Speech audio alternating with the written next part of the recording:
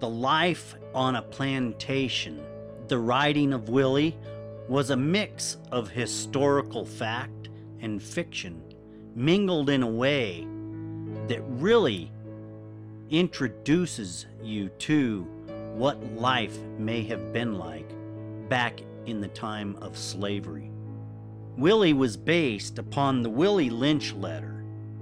For those of you that do not know, the Willie Lynch letter was a speech that was supposedly given back in 1712s by a slave owner, William Lynch, on the bank of the James River. Jaquinton takes you through a noteworthy journey to a time in which most of us don't even relate to anymore. Let me read just a little bit to you. In my bag here, I have a foolproof method for controlling your black slaves. I guarantee every one of you that if it is installed correctly, it will control the slaves for at least 300 years. My method is simple. Any member of your family or your overseer can use it. I have outlined a number of differences among the slaves, and I take these differences and make them bigger.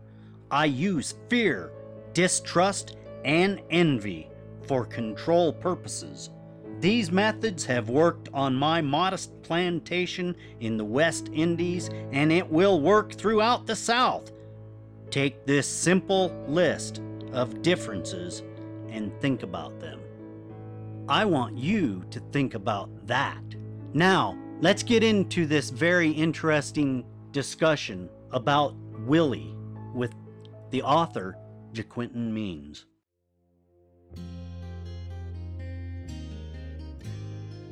To overcome, you must educate.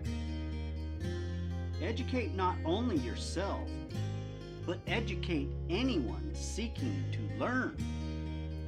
We are all dead America. We can all learn something. To learn, we must challenge what we already understand. The way we do that is through conversation. Sometimes we have conversations with others. However, some of the best conversations happen with ourselves. Reach out and challenge yourself. Let's dive in and learn something right now. And we are super excited today to have Jaquinton Means with us today. Jaquinton, could you please introduce yourself and tell the people what you do? Yes.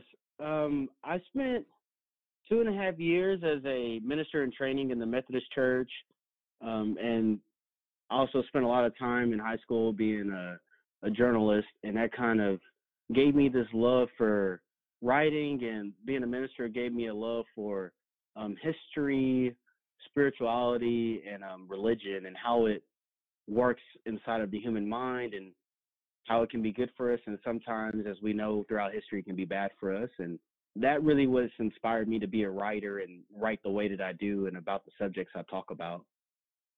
Very interesting. The book we're going to talk today about is called Willie. Willie started out going to have a different title. Could you tell us why you chose Willie instead of the other title? I grew up learning about the Willie Lynch letter, or like I heard of it. It's like this folk tale in the Black community. So I've always grown up hearing about the Willie Lynch letter, but I had never listened to it for myself. And then I found that there's so much controversy on if it's being a real document or not. But when I actually read that document for myself, it just spoke to me in such a way. And when I looked out at the world around me and I looked out at my own Black community, I could really see the effects of what was detailed in that letter. And I was like, well, my book would be a lot better off if I could kind of show how these things affect us today in a kind of an allegorical, historical tale. And that's what inspired me to change the name, because initially it was Run Boy Run, and it was really just inspired by me and my best friend walking through the backwoods of Arkansas. He's dark skinned, I'm very light skinned, and me just thinking of like this bond of two friends that wanted their freedom and wanted to, do whatever it took to get that. And like I said, like once I read the Willie Lynch letter for myself, I just had a completely different perspective. History tells a lot, and I looked a little into that Willie Lynch letter myself because I never heard of it until I ran across your book and we hooked up for this interview. By going back, looking, and doing the research like you obviously have with this book, do you tie a lot of fiction and historical fact into this book? Yes, I did. There was so many. Arkansas just has a very rich culture and history, especially in the times of the 1800s and the Civil War and the slave times. So I did the best I could to take real historical characters. At times I changed their names, at times I did not. Incorporate their real stories and put my own creative flair into it to get the message across. It's one of the best books I've actually read. In today's society and what we're dealing with in today's environment, I think this book is really needed. Just the honest tone you have written with this book, it's going to hit a lot of people. Some people are going to find it offensive. I think they need to really read into this and take a deep dive into what is displayed in your masterful writing here. Your characters range from the master and all of his slaves. Within that hierarchy, there's a breakdown of different cultures within this plantation. Some are good, some are bad. How do you find the setting for this big plantation? And was that a historical setting or was this a fictional thing made up by you? The plantation that is based on is a real plantation that still stands today in Chicot County, Arkansas, which is Lake Village. So it's based off of a real place. And I looked at a lot of pictures online of what that plantation looked like. And then the other side came from me just studying old slave stories. The Library of Congress in the late 1800s went in and they tried to interview as many surviving slaves as they could to get their narratives. So I listened to hours upon hours of this, just listening to the slaves tell their own stories. I read Frederick Douglass's biography. I read Diary of a Slave Girl, Uncle Tom's Cabin, multiple slave movies like Drum. There was a movie called Freedom Road that Muhammad Ali was in. And then, other than that, it was just like hours upon hours of research of just studying the landscape of what slavery actually looked like in Arkansas in regards to the world around it, the vegetation, the trees, different things. What did a slave shack actually look like? Where did the slave drivers, like, how did they live? What did they eat? So I just kind of took the real historical setting, and whatever I couldn't find or didn't have enough detail for, I just came up with my own imagination.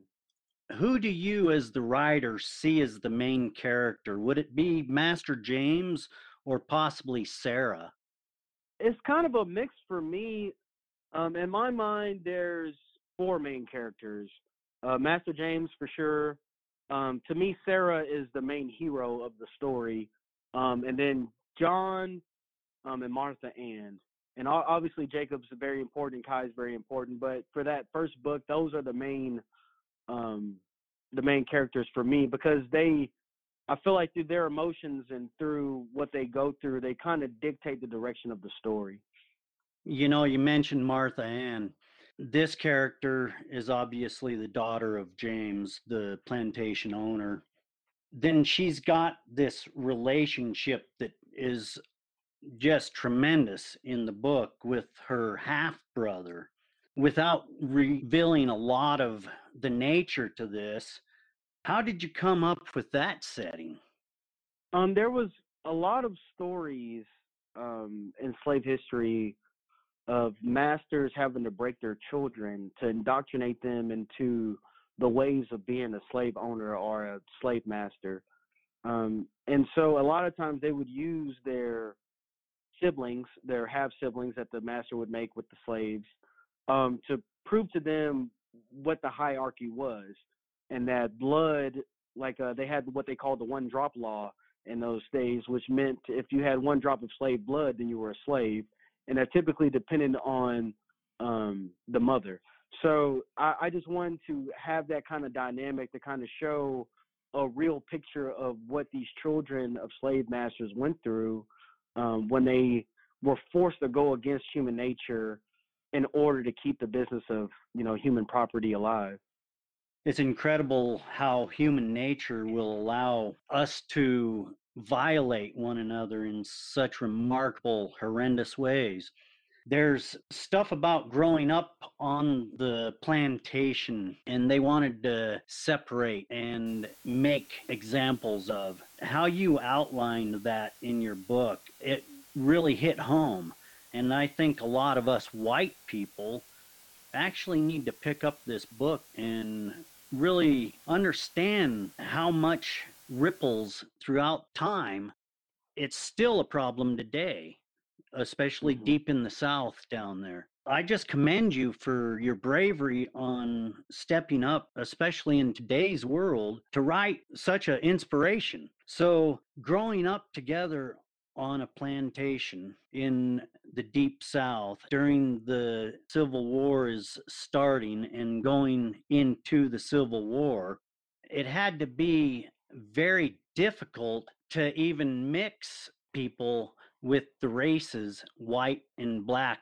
It was more of a mandatory, you didn't have any hope for reconciliation of any problems like you outline in this book. So going forward into today's society, we have laws. I think a lot of people, they don't understand how to use the law properly. And Right. I think we need to start educating people in the laws and how to fight and combat the nature of racism. You are obviously trying to combat here in this book. How did you think writing this book would in any way help the political structure and the society's attitude towards the black people today? I, in my mind, I believe that there's so much psychological trauma that has been passed down from the slave times to my generation. A lot of fear-based trauma, a lot of white people being afraid of black people, a lot of black people being afraid of white people because of what happened during slavery. I mean, I believe we've all seen the pictures of slaves, slaves' backs after they've been whipped, the kind of chains and collars that they had around their necks. We know the stories of the lynchings and the different things that happened throughout our history, and sadly at times still happens today. So I kind of wanted to show people that we are afraid of each other based off of the sins of our ancestors, and in order for us to overcome this trauma and to be healed by it, we need to be honest that it happened, deal with it, process it, and then hopefully through understanding the sins of our forefathers, we can create something different for the children of tomorrow. And I just believe that we can't get to that point unless we're willing to deal with the sins of the past and overcome them. At the end of the day, and I guess this is probably kind of a controversial statement, but America was built on the back of slaves, and it was built on a lot of blood and turmoil. So in order to make that right, I believe that the only thing that we can do is be honest about that, upfront about that, talk about it, discuss it amongst ourselves, have those feelings of guilt, have those feelings of anger, rage, have those feelings of, feeling absolutely hopeless. And then through that, understanding that we're all human and that we need each other to survive. And that was really the goal of the book. And you see it more towards the end of the book, and you will in the future books too. But it's like, at the end of the day, it's not so much about black and white as it is about, we need each other. Yes, very true. I love that. Back when Barack Obama was elected, I really felt that a lot of this would go away, but apparently it hasn't. Hmm. I think books like this, being truthful and not hiding the scourges that happened and the disgusting things that occur in human nature, I think it's going to heal people. Politics, it one of those things that just make people mad. Back in 1988, Maynard Jackson, Atlanta's first black mayor, said politics, although not perfect, was the best available nonviolent means of changing how we live. Politics is not an end, it's a means to an end.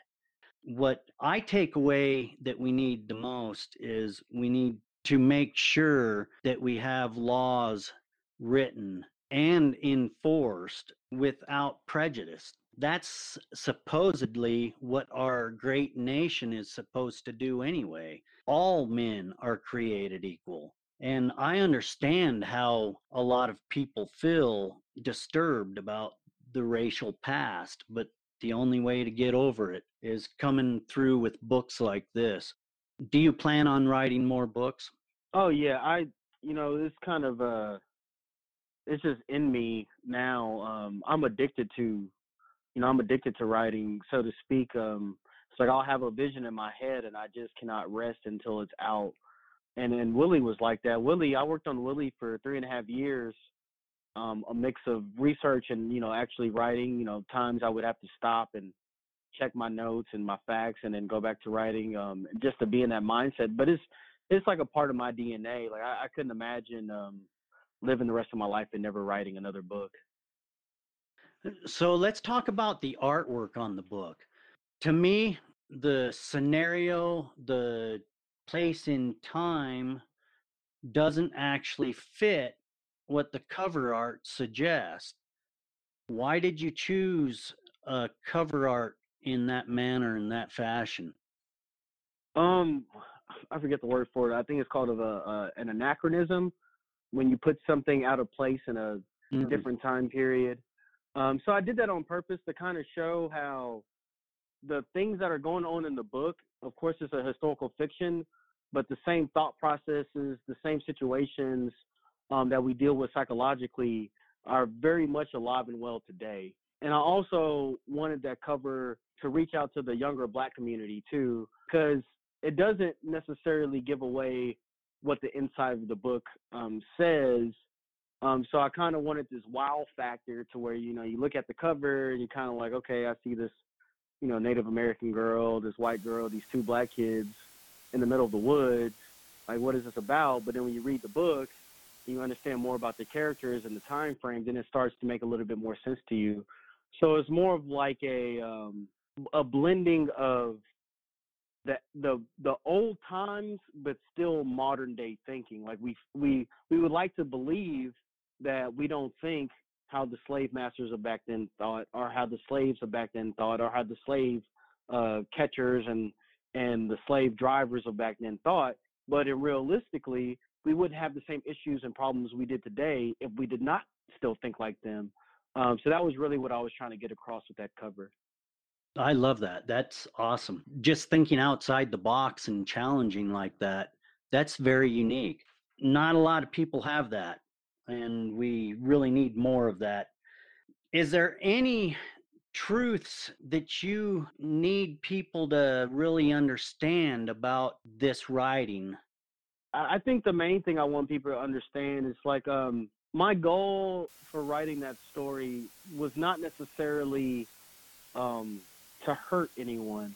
That was not my desire for writing the story. But I know that there's a lot of painful things in there, and I actually, wrestled inside of my own mind and my own soul when writing those, you know, at times, very hard to read parts. But I knew that the truth needed to be told. So, I mean, if anything I can say is, my goal is for you to experience those emotions and work through them, and to come out on the other side with a different perspective and a new outlook on life, and not to think that I wrote it to try to down white people. If you actually, pay attention, as I can tell that you have, to the theme of the story. I'm not trying to put down any people. I'm actually trying to show the sins of all people, regardless of race. And I really hope that when people read the story, they don't get so caught up in the hard to read parts, and they can, really find hope in the redemption side of the story. And then we ask each other. A big theme of the book too is like, what is freedom? And once we understand what freedom is, we have to understand what is it worth to keep that freedom and to maintain that freedom and to give equal freedom to everyone, and to really question that concept, so we know what it is and what that means for ourselves. So if people can come away with a different perspective and they can look at someone that doesn't look like them and understand a little bit more about what each other go through in this country and in this world as a whole, then I believe I've done my job. I think you hit the mark, JaQuinton. This is not a stereotypical book, and it challenges the thought process. And yeah, if you really dive into the book and you understand what's going on, it's going to change what people think. I thank you for writing this book, and I can't wait to dive into the next one. With that being said, where can people find you? How can they get a hold of you? And is there anything that you'd like them to do for you? They can find me on my website, thewanderingalchemist.com. You can also find me on Facebook at JaQuinton Means. Instagram is JAQ_MEANS, and TikTok, The Wandering Alchemist, or at The Wandering Alchemist. My call to action for people is to try to understand your neighbor. America is a melting pot. It's a mix of people of a vast different number of races, cultures, and religions. So my call to action is, before we judge each other, before we get mad about the sins of our ancestors, before we, feel guilty or not guilty about what's happened in our past, that we seek to learn a little bit more about each other, that we seek to love each other as neighbors, outside of just our religion or our race, and we seek to grow together as both human beings and individuals, so we can make this world a better place for our children. Well said. JaQuinton Means, his book, Willie, it's out now. You can find it on Amazon. I will send all the links into that show notes area, people. Hit the link, buy the book. It's a must-read book. Thank you, JaQuinton, for being with us today. Oh, thank you so much for having me on. I appreciate it.